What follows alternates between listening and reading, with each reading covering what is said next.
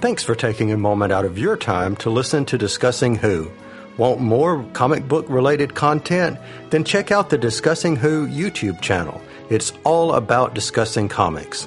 Visit youtube.discussingwho.com and subscribe. Again, you can go there easily. youtube.discussingwho.com. And now on with the show.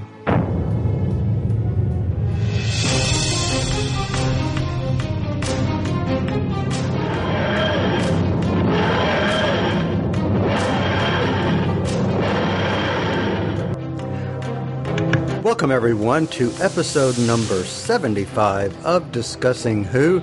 This is our 75th episode, so it's not our 75th anniversary, but we are going to be looking at an anniversary tonight. And what anniversary? The 20th anniversary of Doctor Who, which was the 5 Doctors in 1983. And who is we? Well, as always, I am Kyle Jones, and I am joined with joined by the impossible co-host himself, Mr. Clarence Brown. Hey guys, how is everyone? I'm doing pretty good. I see you've just beamed over from the Starship Discovery podcast. Yeah, because we actually did see Discovery for the first time in the 3rd episode. But before we get in that, I just want to say hearts and minds to anyone affected by the events in Las Vegas the past few days. There's really horrific stuff. And I know what we do here is just, talk about these TV shows that we love. But we just want to take a little moment to give hearts and minds to those folks, man. Well said. Bad stuff. Well said. And I want to also give thoughts to the other person who is part of Discussing Who is joining us tonight, Mr. Lee Shackelford. Hi, guys. I'm here. Well, hello here. How are you? Yeah, okay. Yeah. It's not a happy day, but yeah. But, well, I know you had a happy weekend because you finally got out of that green jar that I had you in with the brain from episode number 73. So that was happy. Got to put a happy spin on it. That's right. Well, I was in there playing with my action figures, so that's okay. Well, that was kind of true, which was a very cool picture, by the way. Oh, yeah. Awesome sauce. So, guys, before we get into, and since we were talking about that particular episode 73, which was our review, like I said, of The Brain of Morbius, I don't want to get into our actual show just yet because we got some feedback, or we received some feedback. Let's just be a little bit more better with my grammar here. We received some feedback from Dave Cooper of the Cultdom Collective. Clarence and I were on their September recording, and I had the opportunity to ask him a question when he posed a question to me about companions. So for Clarence's benefit, I asked him about Sarah Jane Smith. So I am going to play that right now, and we will be right back. David, I'd like to ask you a question. So if you look at Sarah Jane and we see, that she was a companion that was back in the 70s that was, brought back many times and even had her own show until her timely death in 2011. What do you think makes Sarah Jane, for so many people, such an ultimate companion? Because we were talking on our last Discussing Who when we were doing Brain of Morbius, we were talking about how the stories weren't always as meaty as they might have been, in this generation of storytelling. So Dave, what do you think it was about Sarah that just endeared her to so many people? Well, it's right there on that episode. There's an absolute pivotal scene where Sarah is blinded. She doesn't know whether she's ever going to see again. And the doctor's in danger. And she's stumbling and fumbling to go to his assistance. I mean, it's fantastic. It's utterly moving. She's utterly convincing. Her heart is on her sleeve. She's so open, even from the very first time I saw with the Third Doctor pretending to be her auntie, and she sneaked away into the compound that they had the Third Doctor there. Was it the Time Monster one where Time Warrior one, yeah. and she's so absolutely delightful. I mean, she's got an absolutely pleasingly demeanour and face. I know that. I can't deny that. But she is utterly sincere in her portrayal of an erstwhile reporter, a person who with every fibre of her body knows that, frightened or not, she must stand at the Doctor's side. Yet she can be a lovely foil in the Genesis of the Dalek, where the Doctor have either right speech, where he's holding two cables where he could delay the development of the Daleks for 10,000 years. And he's saying, have I the right? And she says, surely, you know what they're going to do, and so on. And she's the personification of us, the audience. She's utterly marvellous, and it was an utter delight to see her back in the episode School Reunion when her and Rosa, Loch Ness Monster, I can't beat that. Right. Utterly delightful. There have been other companions, but she is my favourite alongside Zoe of the classic series. I mean, I'm very much for Zoe. She's perhaps got my slight preference as a character because she wasn't of this world, she wasn't of this time period, and therefore there was that extra dimension I felt with her. She was an intellectual equal, at least in mathematical computation, and maybe even superior to the Doctor on that. And her attitude with the Second Doctor is unsurpassed, along with Jamie, as the three together. And because Jeff may be listening, the Seventh Doctor on Twitter, I have to say, of course, I still do like the Seventh Doctor and Ace as a Doctor companion relationship. Ace brought a lot of that, earnestness and almost over, as the Nitro 9 was just one step too far for the Doctor. But yeah, no, I loved Sergia, and that episode, as I know, is Lee's favourite, The Brain of Morbius. Her stumbling along to help the Doctor, even though she was crippled herself, absolutely, it's there on the screen. Since we've listened to that, and I want to talk one thing about something I read in the news that I've got a question for you guys. It has been said that Pearl Mackie has described Peter Capaldi's regeneration as emotional and exciting. But here's my question to both of you. Wouldn't this be true to any regeneration, or at least most of them? Yeah. and of course she's struggling with the usual gag order. I mean, she's not supposed to talk too much about what she knows. So so I can imagine somebody pointing a mic at her and saying, "Oh, so tell us about the regeneration." So that's all she can say, really. Clarence, what do you think? I mean, it could be even more emotional for her because she actually acted with this guy. So I'm interested to see what they actually do. I don't really know to expect. We've been teased so much already in Series 10, and I mean, it's going to happen. Weird. So I'm going to answer that and be right in the middle of the two of you, is by saying, when I first read it, I was like, oh, it's going to be sad, and I can't believe when I really didn't like Peter Capaldi at the beginning, and now I'm going to be sad that he leaves. But then after I started thinking about it and looking at it on the things that I wanted to talk about tonight, that was why I posed the question of, aren't they all? Yeah, they're all sad. All right, so we are marching towards, speaking of Christmas, Twice Upon a Time. And for any of you guys who have been listening, you know that we are reviewing past Doctor Who key moments, as I'm kind of calling them, and tonight's episode, or today's, or whenever you're listening, is the 20th anniversary, The Five Doctors. So, if you're listening, you know what time it is. If you haven't seen The Five Doctors, if you've been frozen in time and you don't want to know what happens, put us on pause.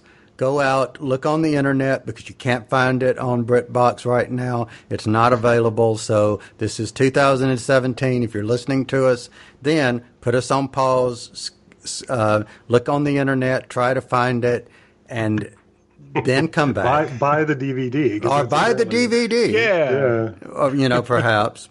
But put us on pause, because spoilers. Spoilers. Affirmative. Spoilers. Spoilers. Affirmative. Spoilers. The Five Doctors. Lee Shackelford. Go for it.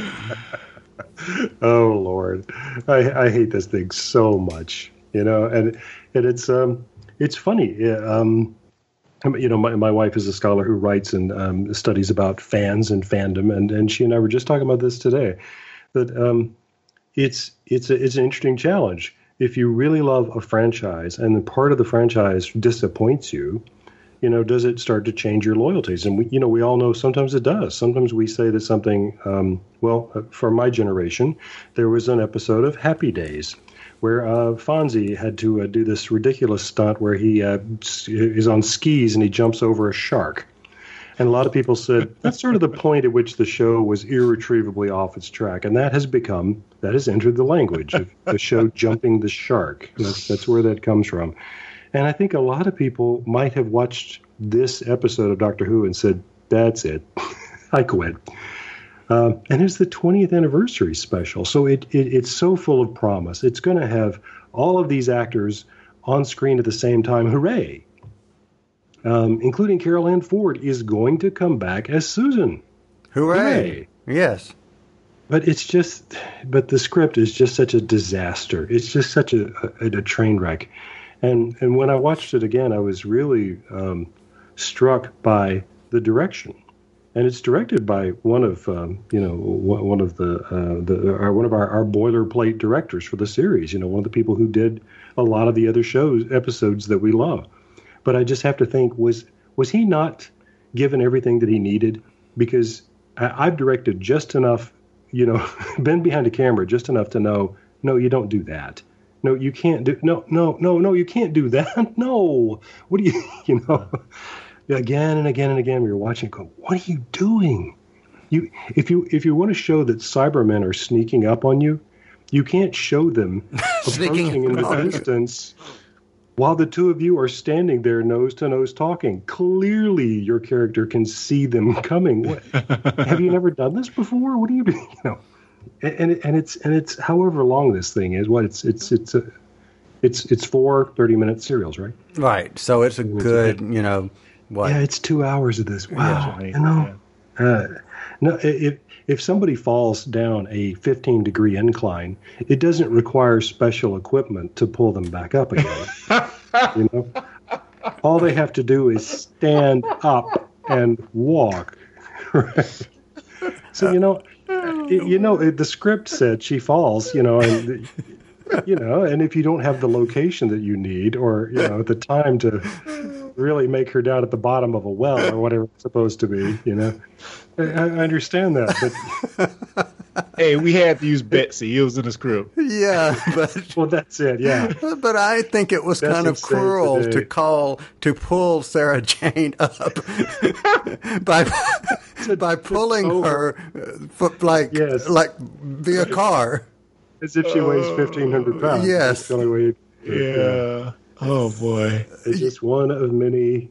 There's just so much to hate about this episode. So, those are a couple of my favorites. All right. Well, I'm going to ask Clarence in just a second. Dig in, Clarence. All right. But wait. I've got to say this before I forget it, because I didn't have it written down. But your same comment on the lines of falling down, of the Cyberman sneaking up on you in plain sight was when the first Doctor and Susan are walking in this clearly flat, open field, and the Doctor sits down on a rock, and Susan takes 4 or 5 steps forward and says, "Oh, grandfather, come look," as if all of a sudden you could not have seen when you were walking to the rock the TARDIS in the distance. That's right. Oh man! So Clarence, his vision really is failing. He can now see about as 4 is feet in hers. front of him. As is hers.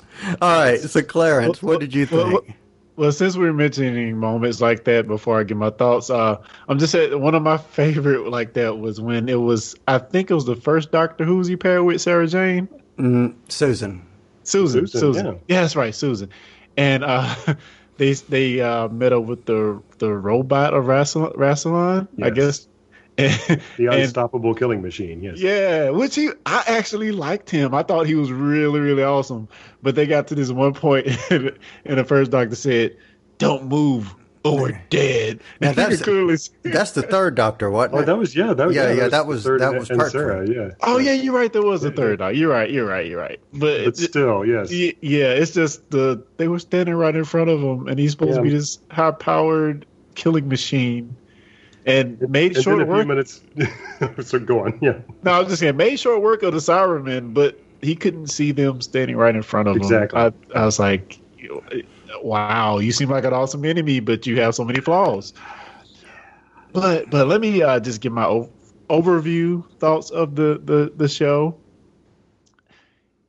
I'll reiterate what Lee said. It had so much promise. You have all these actors coming back, which is hard in his own right to get all these actors back on screen after all these years. But instead of it feeling like an episode, it felt more like what I just said. We want to get all these actors back together, like a family reunion of sorts. And even with the script, I think the script has real potential, but it's so many letdowns in so many places. It's just not good.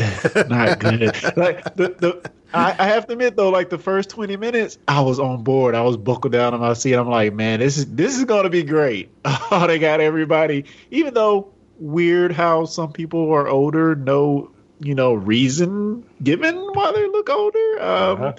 And I'm like, wow, Sarah Jane looks not Sarah Jane. She looked older, but really, Susan. Yeah, Susan. Susan looked real. I couldn't even tell who she was hardly. Even Sarah Jane looked way different than I thought she did from the last time I saw her on Morbius.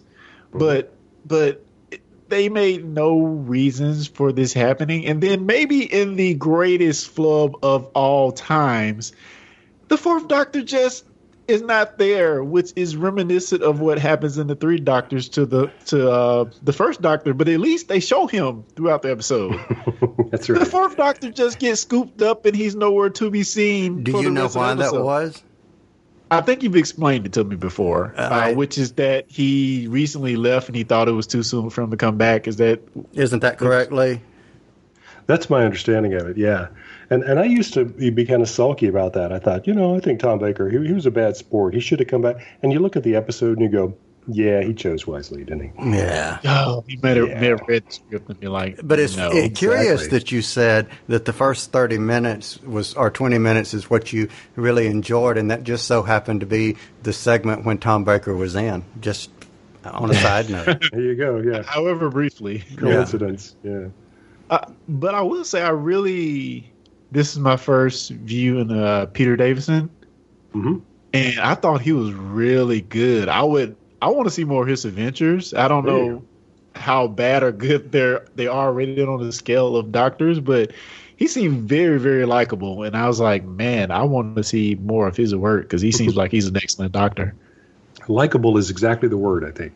I think that's a good word for I think that's I didn't always like his companions, all of them, but I never had a problem with him as the Doctor. No. Yeah, actually, after one of his companions, Perry sees him regenerate, and she gets to know the Sixth Doctor a little bit. She says, "I liked you better before. You were sweet." Yeah. And he just blows up. Sweet. Yeah, well, you were. So let me go through a couple of names that are in the Five Doctor. We were talking about the reunion, and then I'll give my initial feedback, as it were, or as it is, or as it will be.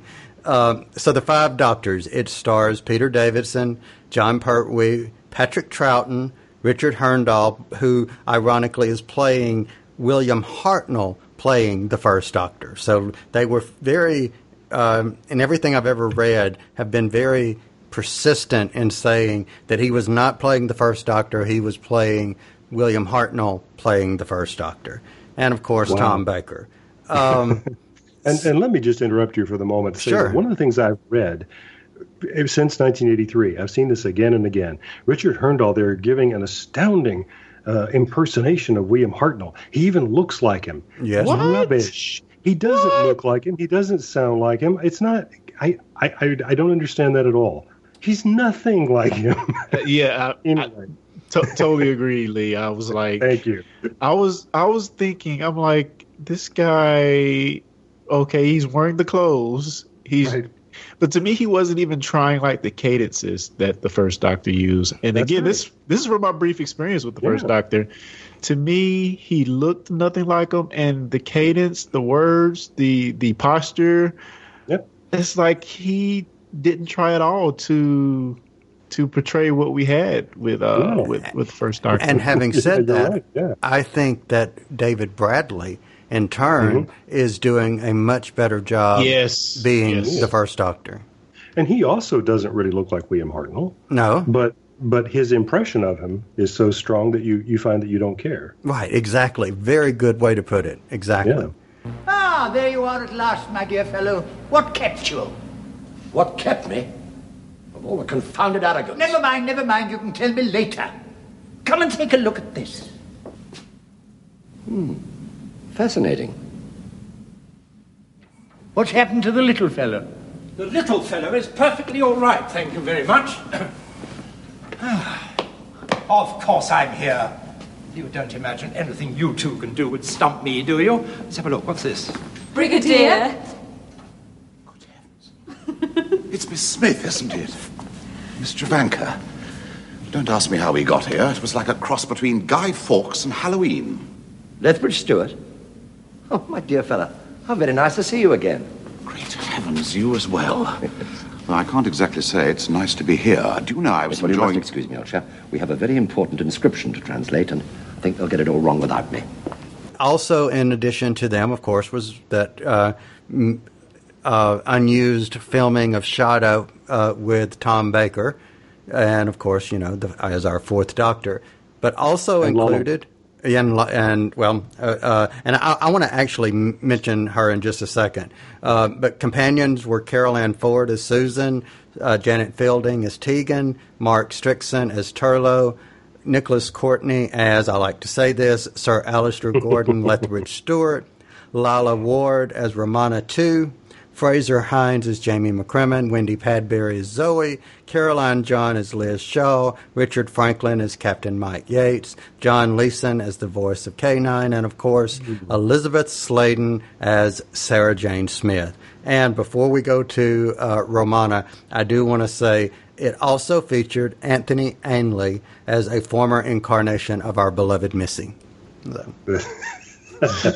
That's true. And Anthony Ainley as Missy. That's right. Yeah. Good way to put it. The pain overload, man.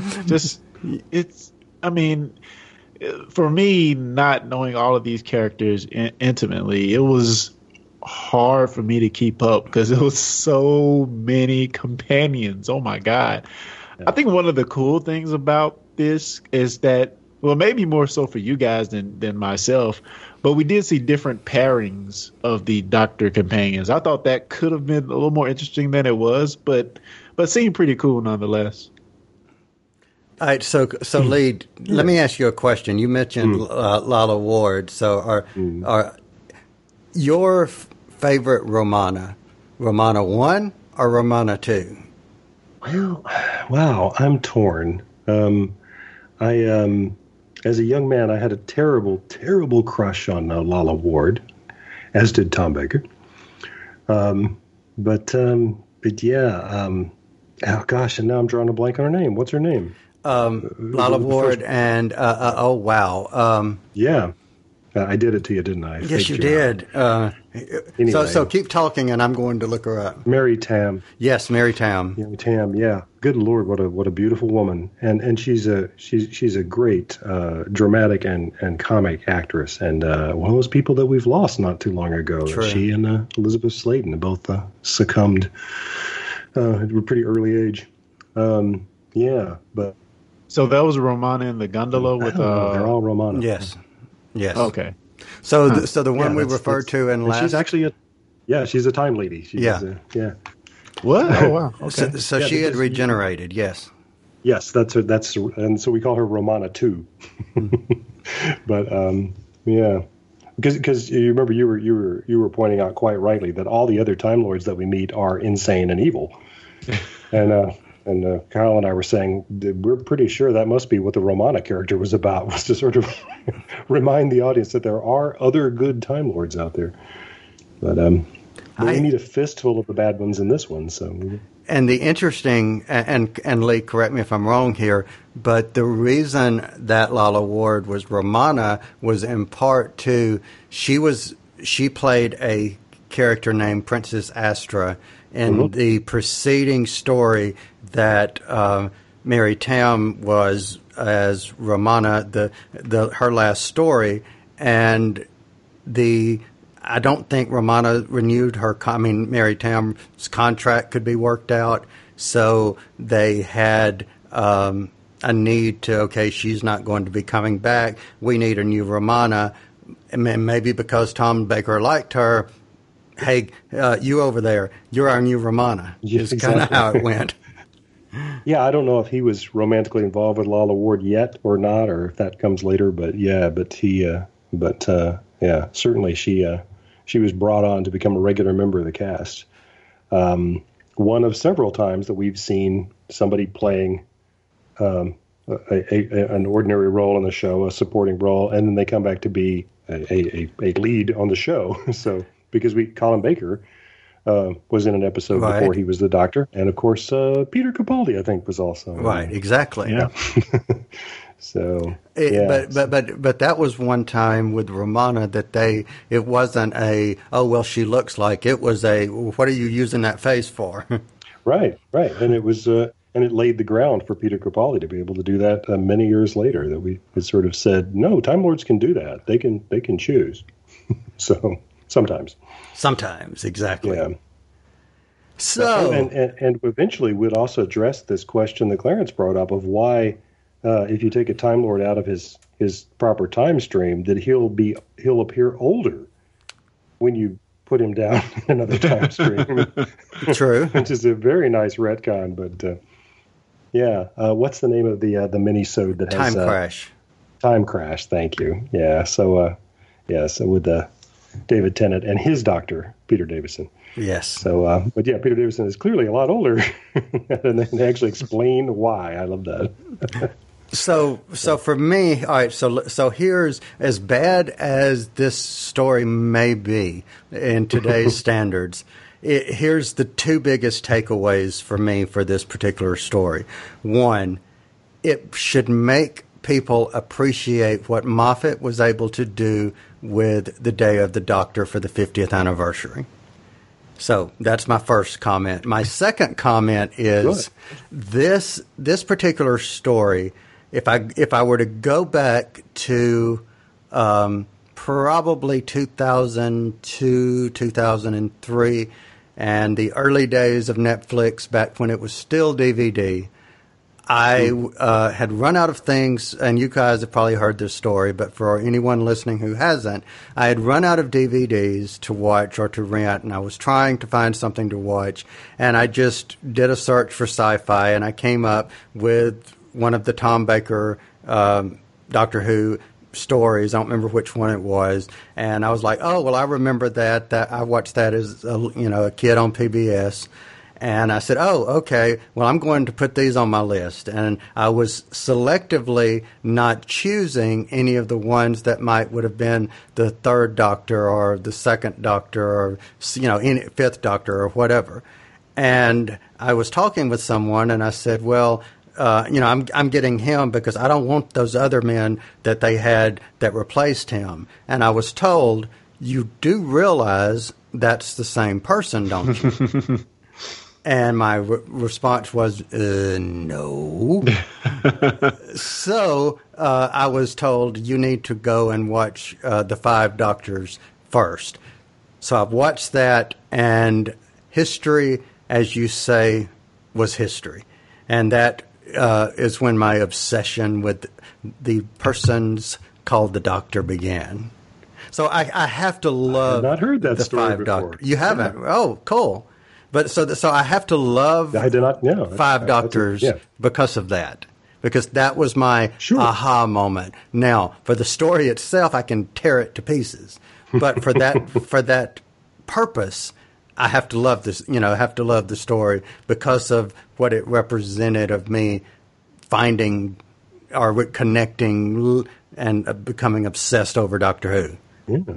So, well, it makes me wonder how the story was perceived when it was released initially. Was it welcomed, or were people, Wow.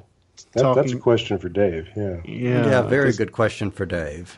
Because I can see, even though the story not being that great, I can see fans of the time just being happy to see these characters back on screen together. Yeah.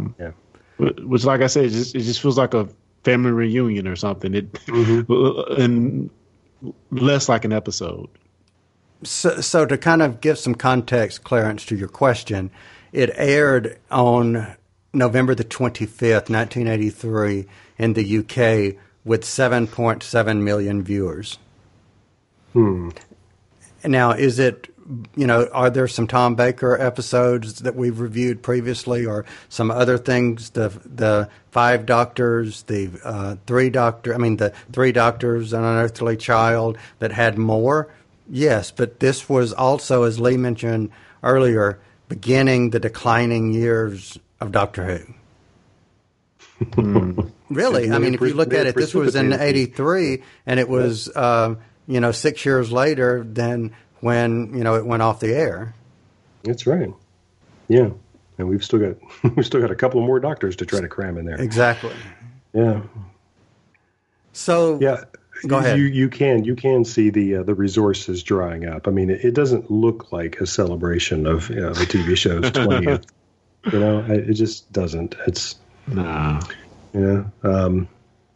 Here's another of my big pet peeves, and I'm sure that Kyle is with me on board. Was on board with this too. Clarence, have you seen? I'm going to guess no. The Dalek Invasion of Earth. No, I've not. That's one of the last of the first Doctor stories with Ian and Barbara and Susan. Susan, right? Well, it is the last one with Susan. It is the last one with Susan. Yeah, this is her. This is sort of the story in which she leaves the series, and highly recommend it. I mean, I think it's a great serial. I mean, it's one of those that even if you don't take the Daleks very seriously, it's kind of a scary occupation story. I mean, it is about them taking over the Earth.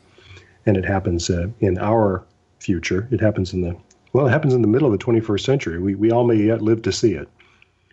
But it ends with kind of a question mark for her. Kyle and I can do the speech on demand. One day I shall come back. Yes, I shall come back. But until then, let there be no tears, no sorrows, no anxieties. Just go forward in all your beliefs and prove to me that I am not mistaken in mine. Goodbye, Susan. Goodbye, my dear. Okay. Sorry, you prompted me. I couldn't help it. I pulled the cork out of the bottle. Yes, you did. You did. Couldn't help it. But it's not only verbatim, but it's also a damn fine impression. Thank you, sir. But that's where we leave her, on the Earth, under occupied by the Daleks, and she's found a boyfriend. This is going to happen to companions a lot. That it's okay to leave them behind as long as there's a fella. But that's where we left Susan, and with that promise that we're going to come back. Well, when we're all still waiting for that, well, in the 5 Doctors, he does come back. Sort of, kind of. Sort of. And it's not referenced at all. It's just like, oh, Susan, it's you. So for anybody who's taken the continuity of the show seriously at all, you have to say, what? Yes. Wait a minute. This was going to be a big moment. You can't just say, oh, hi, Susan, or whatever it is he says. Yeah. Okay. So that's one of my top 5 reasons to hate 5 Doctors, is just because of that. But that's a very fanish reason, I know. But all right, so let me tangent off of what you just said, you Lee. should. As a side note to that, Susan, being Carol Ann Ford, almost didn't appear in the episode. Do you want to know why, or do you know why? I do not. No, I don't think I do either. She almost did not return because the producers wanted her to reference not call him grandfather, and say, call him the doctor. And she said that was out of character.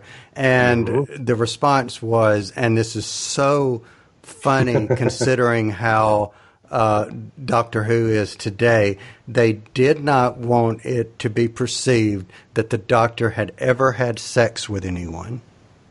Yeah. And you would imply that he would have had to have had sex in order to have had a child, who then had Susan to be the granddaughter. Right. What? And she basically said she wasn't coming back unless she could call him grandfather. But that's already been established. Why would they try to throw that out? I don't get it. That makes no sense to me. Yeah, unless they just decided that they were now embarrassed about that, and that they wish that had never happened. So we'll make it unhappen now by, yeah.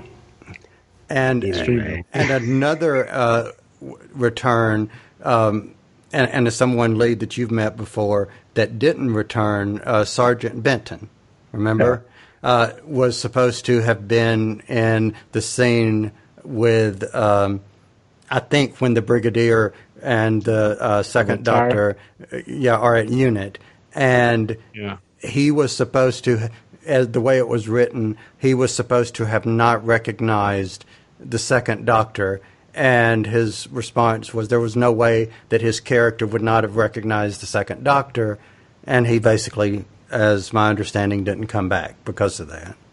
Wow. What? Yep. Well, he already not recognized him in the 3 Doctors, so why would he do it again? No, he did, remember? Yeah. He said something to the effect of why...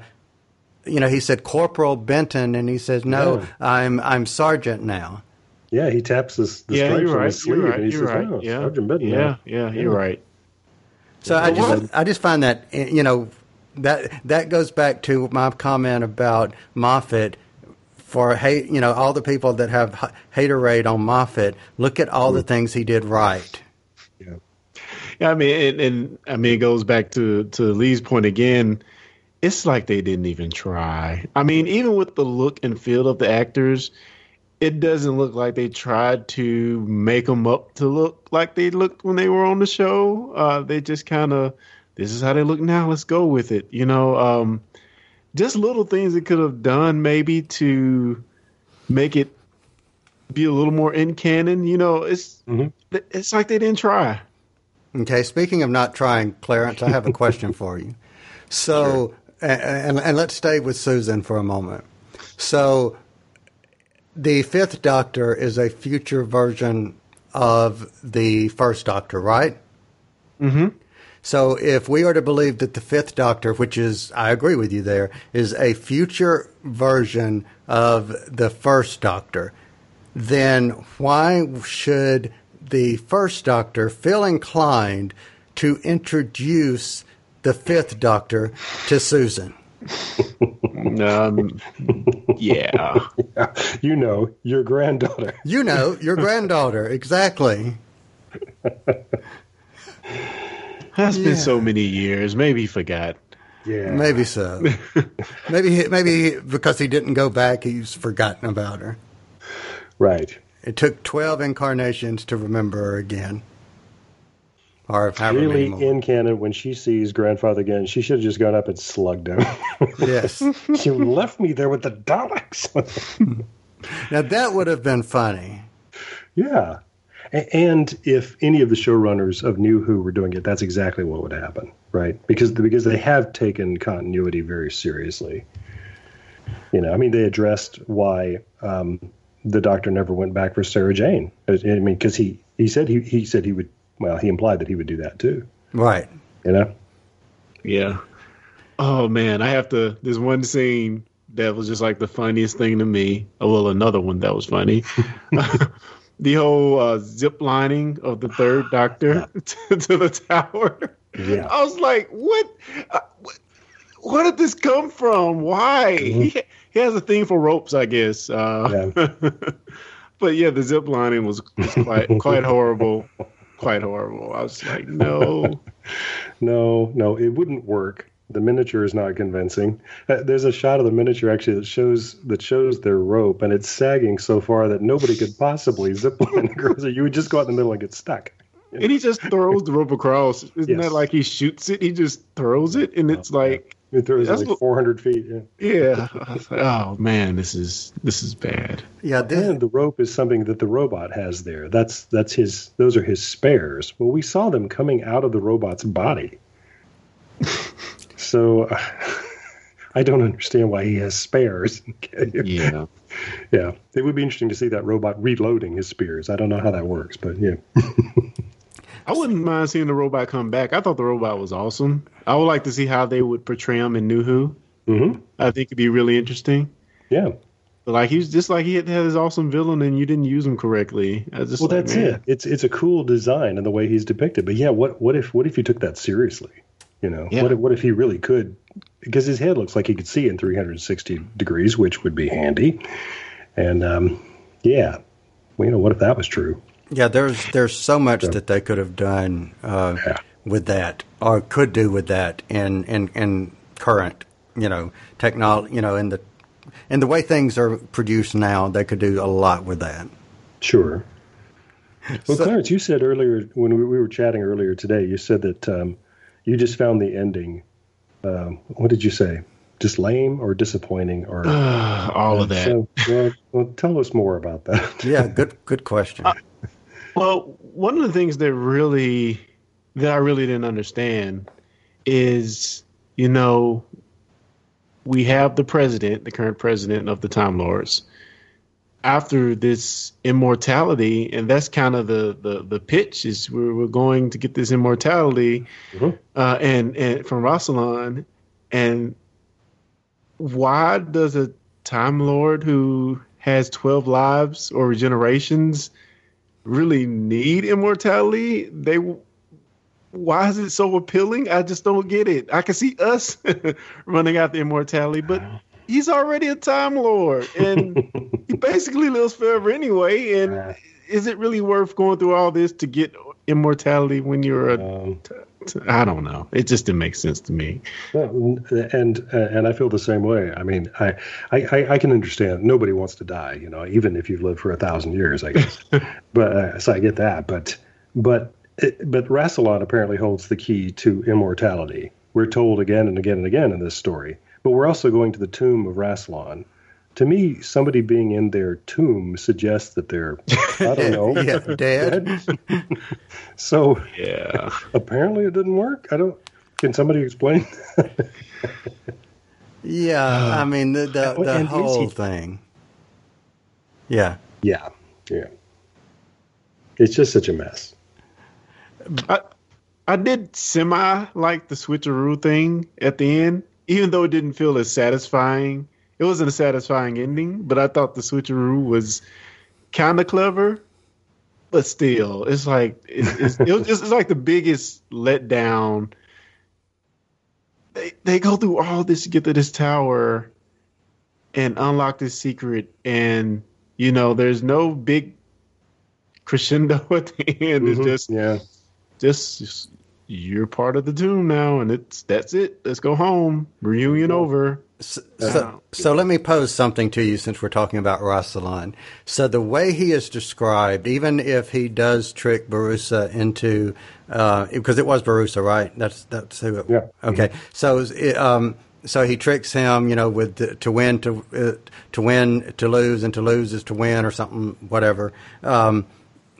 So regardless of the riddle and whatever, they refer to Rassilon as being this revered, Time Lord, the seal of Rassilon, the sash of Rassilon, etc., and so forth. Mm-hmm. Now, we go up to the Time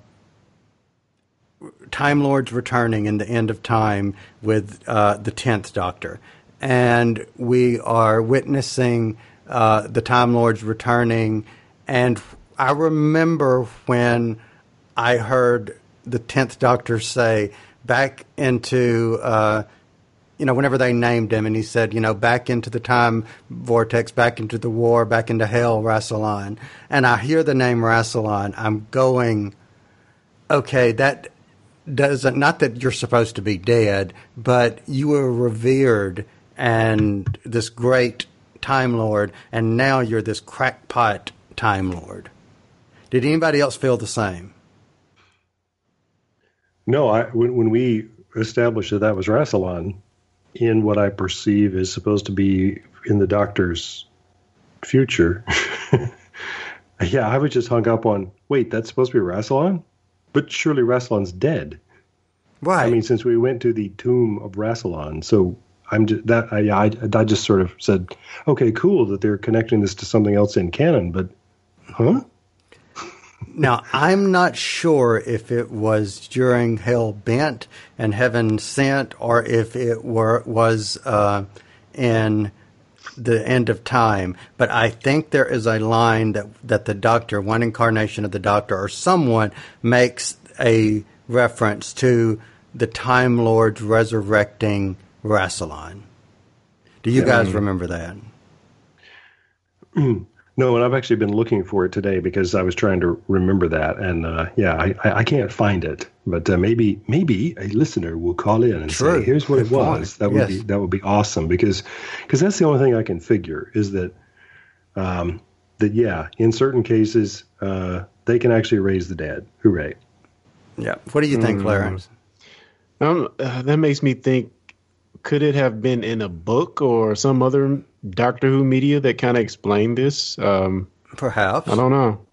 That was one of the things that I found is that in one of the the secondary literature that somebody has written a story that ties all this stuff up together. But yeah, I'm trying to think if in the show that's actually been addressed. I don't know.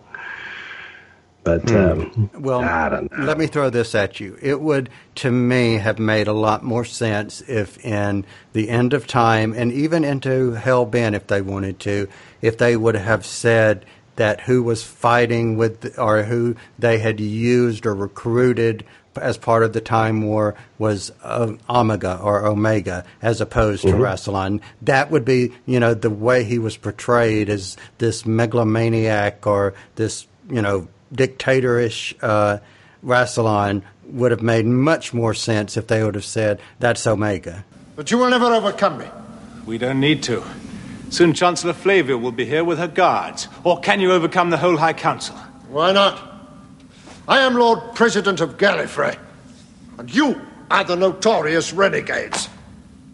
We shall see who is believed. This is the game of Rassilon. No, wait, my boy. That was the voice of Rassilon. It's out of our hands now. Who comes to disturb Rassilon? I am Barusa, Lord President of Gallifrey.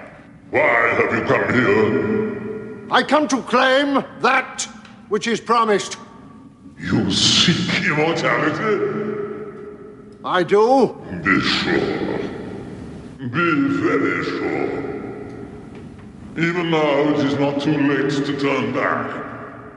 I am sure. I have to make a comment about Missy / Master's cloak.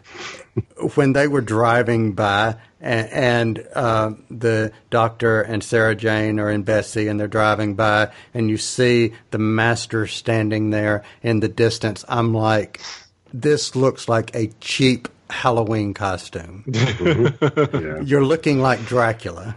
Yep. Yeah, he did look like Dracula. It's funny, the Master, because I think in this episode he had moments that I thought were really cool, and then there were moments where I was just like, really? For instance, when they first run from the Cybermen, I think it was him in 3 that were running from the Cybermen, and I could be remembering that wrongly, but they get shot at, and he like instantly falls and is presumably knocked out. Yes. And I'm like, you didn't get touched, but he's knocked out. And this happens like twice in the episode. He's like knocked out from what I think are not really good reasons. The Brigadier knocks him out the second time. I'm like, okay. Mm-hmm. And you go from that to this good moment I think he has when we have the checkerboard floor, and he has to figure out pi, I guess, to get across it, and he lures the Cybermen on. I thought that was kind of cool, but it's just like his character was so varied in this episode, from semi-brilliant to incompetent. Really? Mm-hmm. Yeah. Yeah, and in that way, he's just getting the same treatment that everybody else is. You know, that there are times when you just feel like the doctors are being rock stupid because they can't see things that are right in front of them, and then, yeah.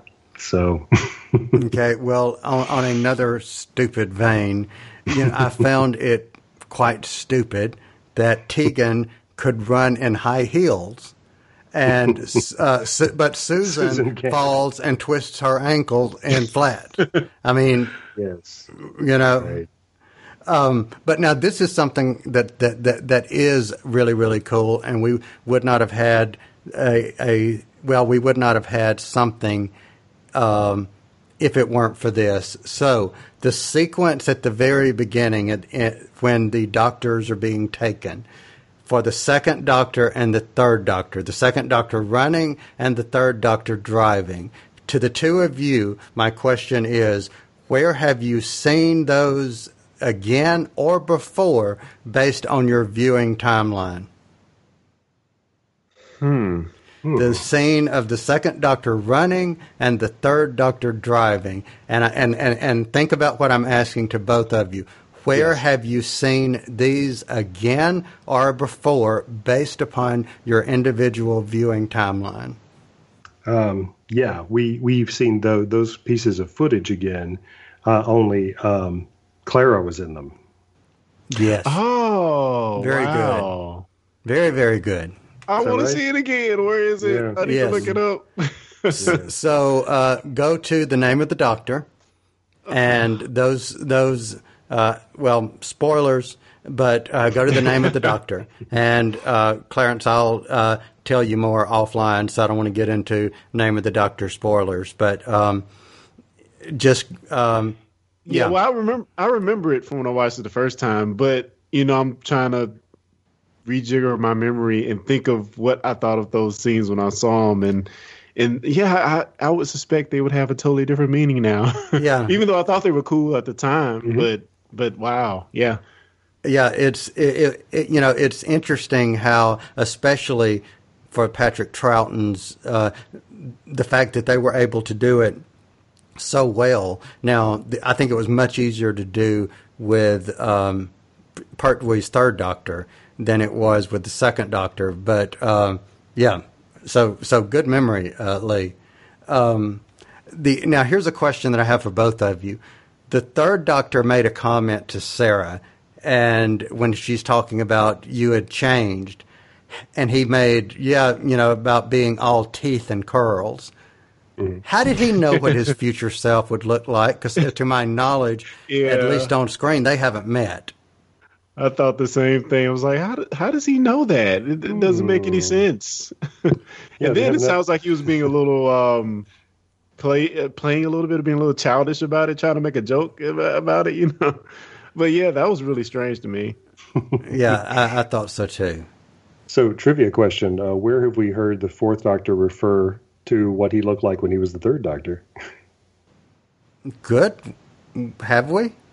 Yes. Solon admired his head. He said, Yes. it's a magnificent head. And he says, oh, you like this? I've had several. I used to have an old gray one. Some people liked it. And Sarah said, I know I did, or something like that. And that's not in the script. That was an ad lib of Elizabeth Sladen's.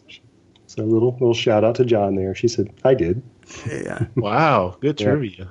Very good trivia. Very, very good trivia. So go ahead. Do we ever know why the Cybermen are there in the death zone? Is it ever explained? Yes, they were a Doctor Who villain, so therefore they appeared repeatedly. So yes, that's why they were there. Yeah, same reason the Daleks are in the Hall of Mirrors. Yeah, right. That's a good point, Clarence. I don't think there's any explanation for that at all, or why they're wiring up this bomb or whatever, and why it takes them a half an hour to unspool some cable. Oh no, the TARDIS is gone.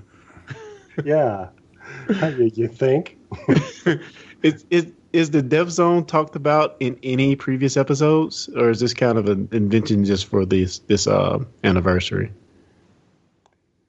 Boy, I feel like that's established. Maybe it comes from the Five Doctors for the first time, but we have talked about other times the waste beyond the city, the Citadel. Yeah. But I think you're right, Lee. I think it is established in this particular episode. So there's a gift from Five Doctors.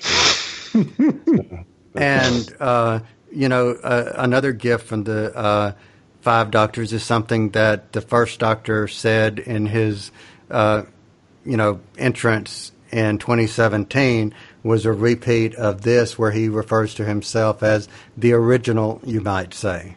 That's right. Yeah, he did do that. Yeah, which is always a play off the Fourth Doctor. Correct. So because right after his regeneration, he does that, because Harry Sullivan, says, no, I'm the Doctor. He said, no, you're a Doctor. I'm the Doctor. It's all of something about the participle or something. That's right. He said, the definite article, you might say. There you go. There you go.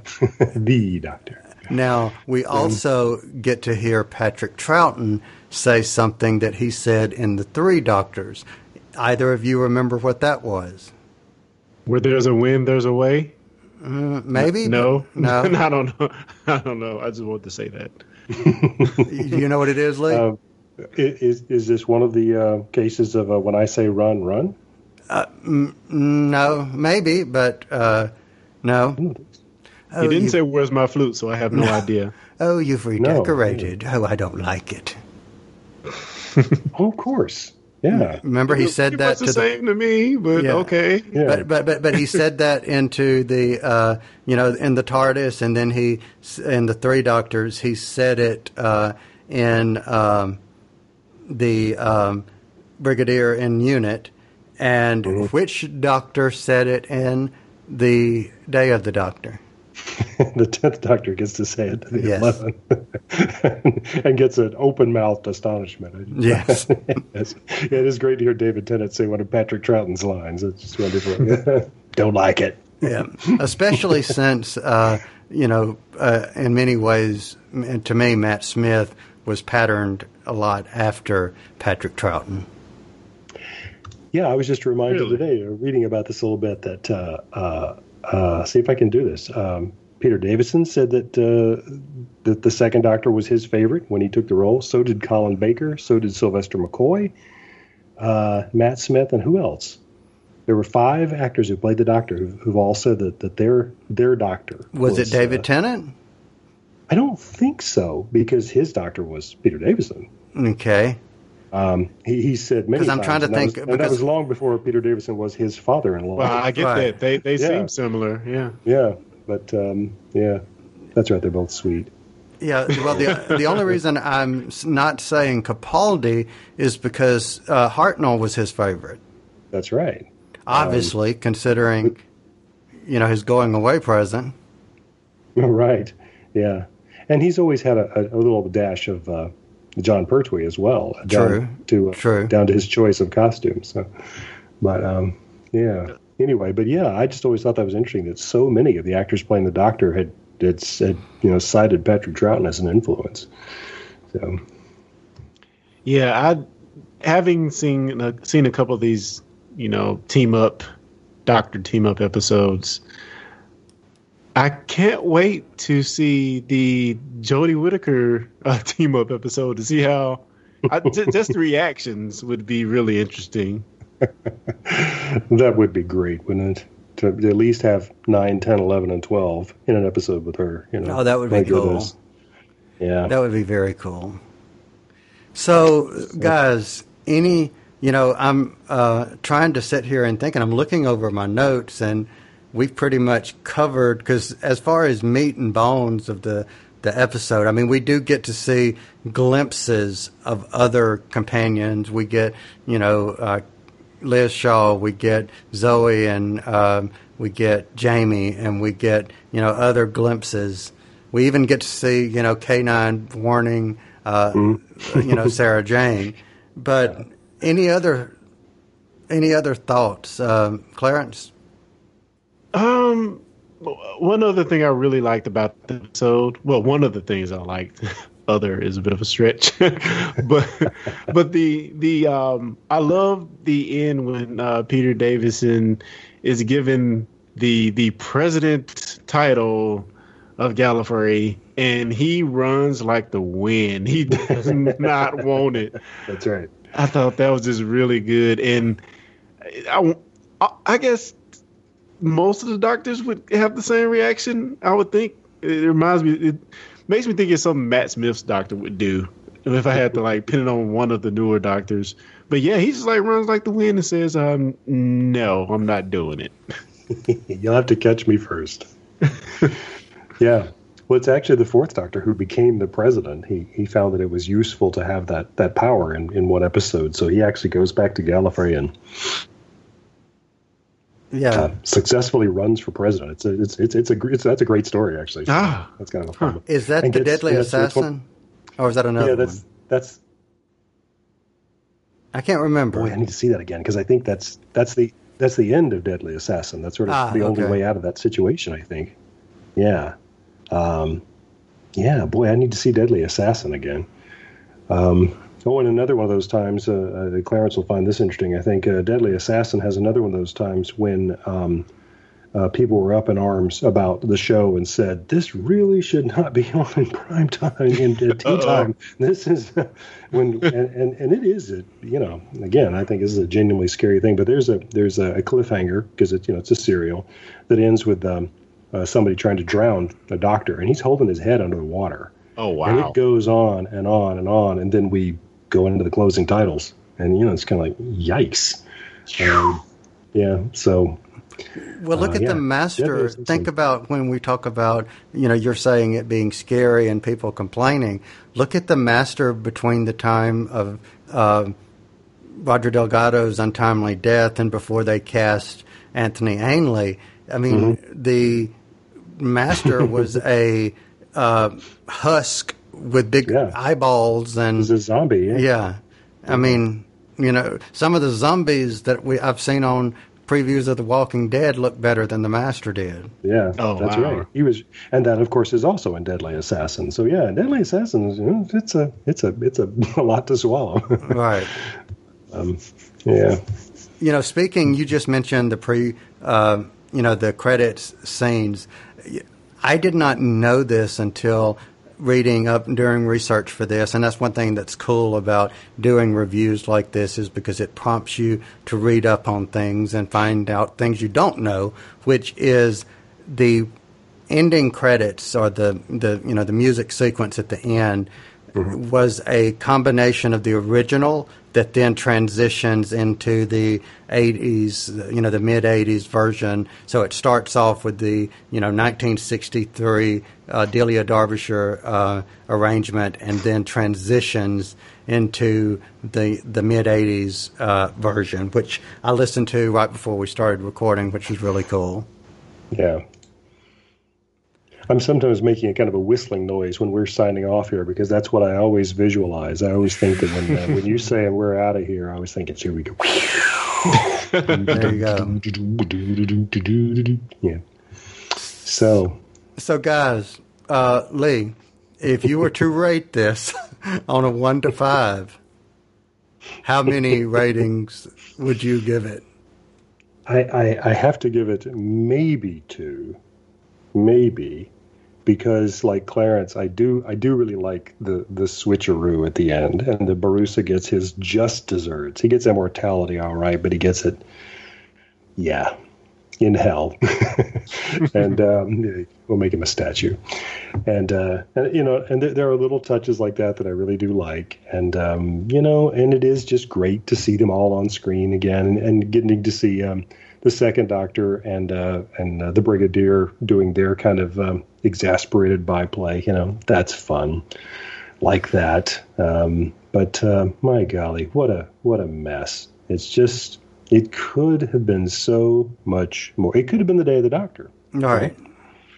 But it's just not. So there you go. I'm going to say 1.5 out of 5. Okay. Wow. Clarence. Yeah. I think I'm right in the same range, but I'm going to go a little bit higher. I'll say a 2. And probably more so for me because this is my first time seeing some of these characters. I think Peter Davison really, really impressed me.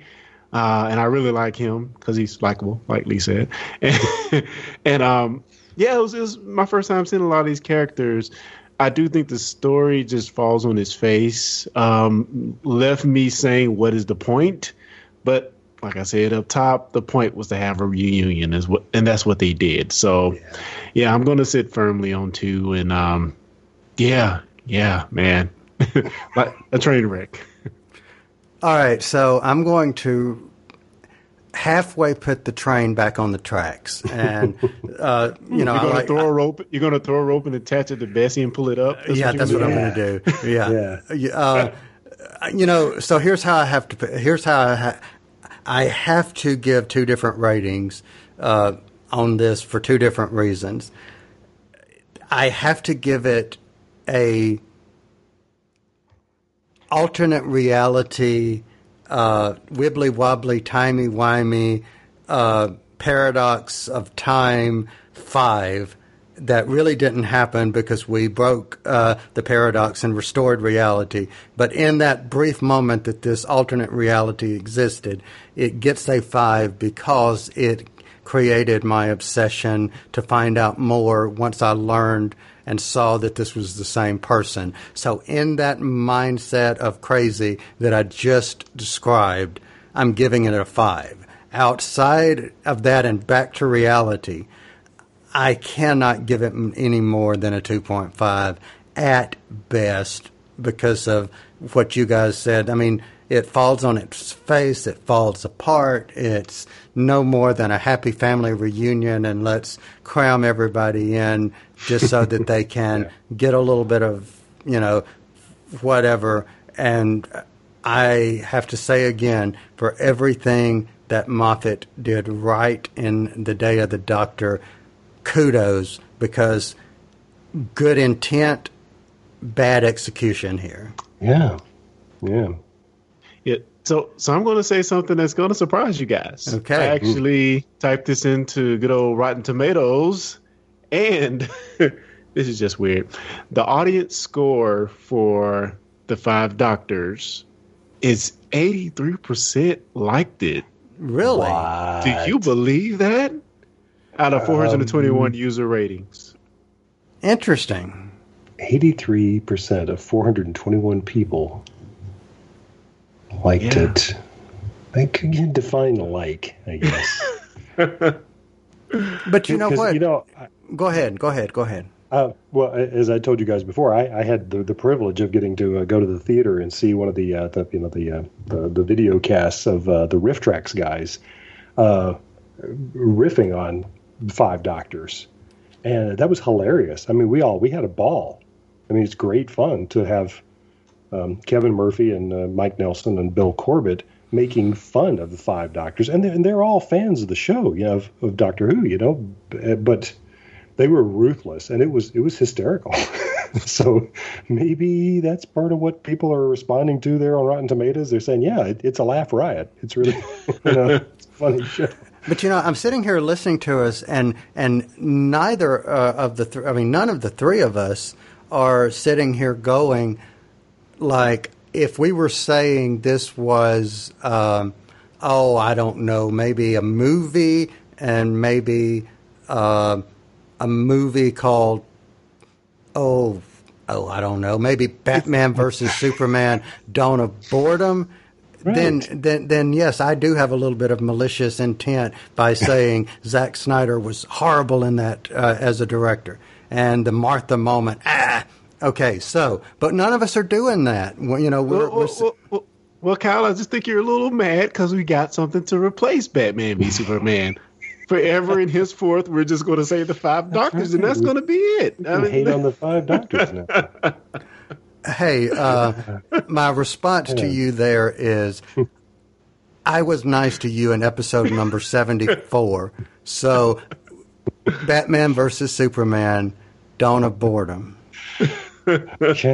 Oh boy! So you can't say anything because because history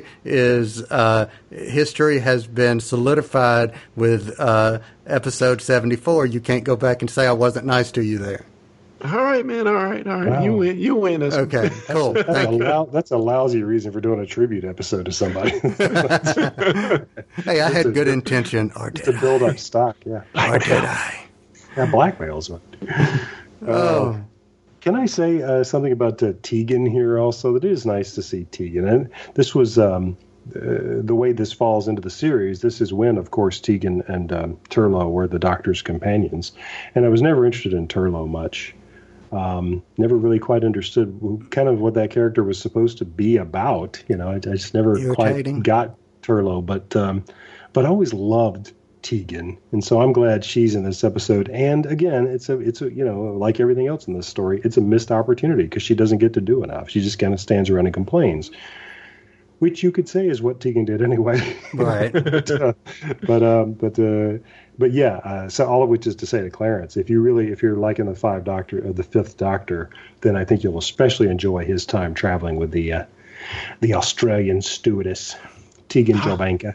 Which you've actually seen her because we watched the first, we watched the regeneration where the Sixth Doctor was choking, not Tegan, but it's Perry. Perry. Yeah, that's right. Yeah.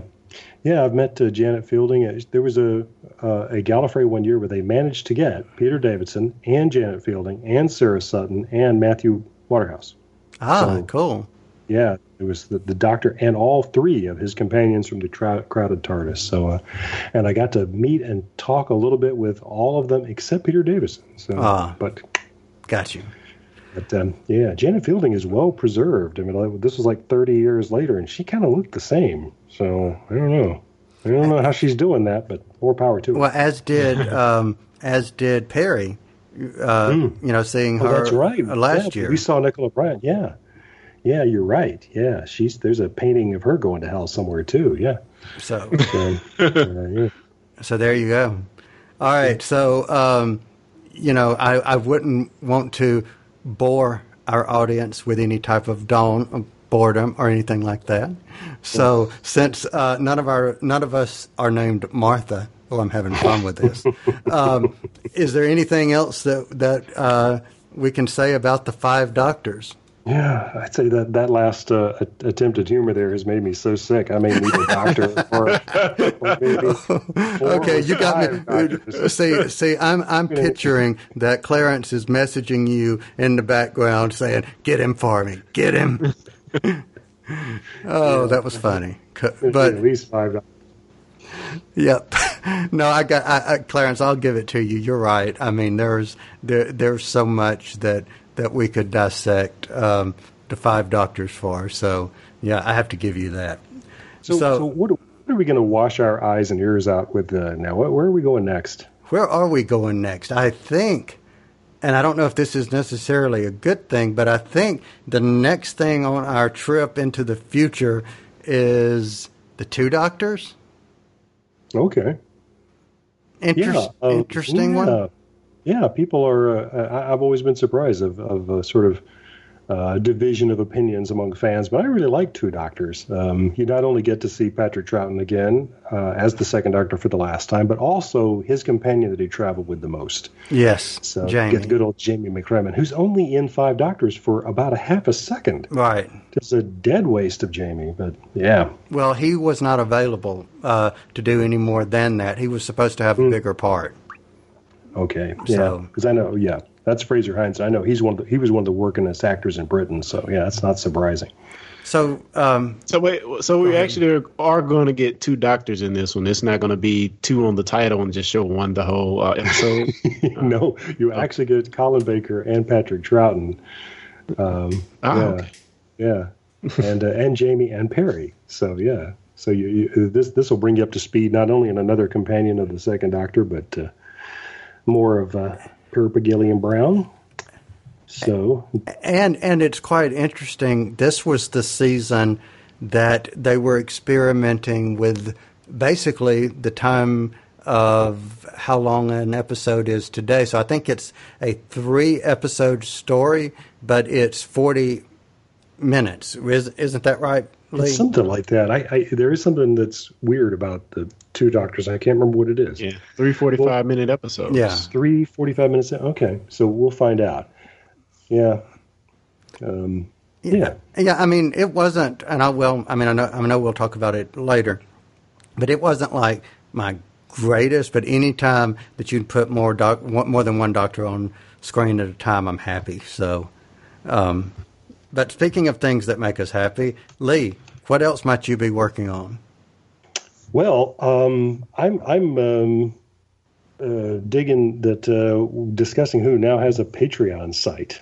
And for folks who jump in there at patreon.com/discussingwho, and you sign up, one of the perks you get is a newsletter that Clarence put together. And I love the newsletter so much. I just think it's so beautiful. Agreed. That I'm immediately stealing that idea. And so I'm now putting together a newsletter for Relativity. Which so also, by the way, has a Patreon account, which can be found at patreon.com/Relativity Podcast, or just Relativity? Relativity Podcast, yeah. Okay, cool. Wait, no, I don't know. Maybe. I think it's just Relativity. I think you're right, yes. I should probably learn that. I should probably find out what my address is anyway, but yeah. So my patrons are they're gonna get a newsletter because but I completely thieved that idea from Clarence because it's great. So yeah, I have to give all credit to Clarence because that was his idea, totally 100%. Well, the execution of it is beautiful, and I'm not just saying that because it's got a big old picture of me in it. But, yeah, instantly go to page 3 and look at Lee. That's what he really wants you to do. That's all, yeah. I'm in the center of it. Yeah. So, Clarence, my friend, what else might you be working on? Other than putting together newsletters, which was a ton of fun, I do a Star Trek podcast with yourself. It's called STD, a Star Trek Discovery Podcast. So you can check that out by going to stdpodcast.com. And yeah, we're getting deep into the season. 3rd episode we're going to be reviewing this Thursday. So check us out. Yeah, I've got watching to do before. I haven't been able to watch, and I'm curious to see, what it was like. And I'm having a ball with the podcast, too. So kudos to you. Yeah, it's a lot of fun, man. A lot of fun. So are we counting the 2-parter as episodes 1 and 2? Is that? Yes. That's all I've seen, so. Yeah, they are episode 1 and 2, and okay. the third one came out this past Sunday. Okay. So I still haven't seen that, so okay. So I'm just curious, real quick, Lee, what's your opinion on this vastly different Star Trek? Whoosh. Uh-oh, that open can of worms. Yeah, only because there's so much to think about with it. I mean, I wanted, my instinct was that I did not like the new Klingons, and then as we got deeper into what they were up to, I said, okay, I do like this because this is about race hatred, and I so I dig that. If that's what the show is up to, then because I get it. that the Klingons are all about keeping their species pure, and what the Federation wants to do is to have all this, ugly diversity in it. So let's get them. Exactly. Yeah. And we've heard that before. Yeah. And I thought, okay, yeah. But I haven't seen episode 3, but a lot of the people I know and trust have watched it and said, wow, interesting show. I don't know why they're calling it Star Trek, but it's interesting. So, yeah. Yes, it's different. It's different. So, yeah, it is. You got to buckle in and get ready. Yeah. Well, Clarence, you are also on another podcast with your brother Kerry, who is also on the Star Trek Discovery podcast with you and I, and that is at techpedition.com. Is that correct? Yes, sir, that's correct. Good deal. And you can also check Clarence and I out on our YouTube page, which is easily found at youtube.discussingwho.com. And for any of you listening, we would love to hear your feedback. You can send feedback to discussingwho@gmail.com. You can record a voice clip and send that to us. You can also connect with us on Facebook at facebook.com/discussingwho. So thank everyone. I'm getting tongue twisted here. Thanks everyone for listening. I'm being infected with the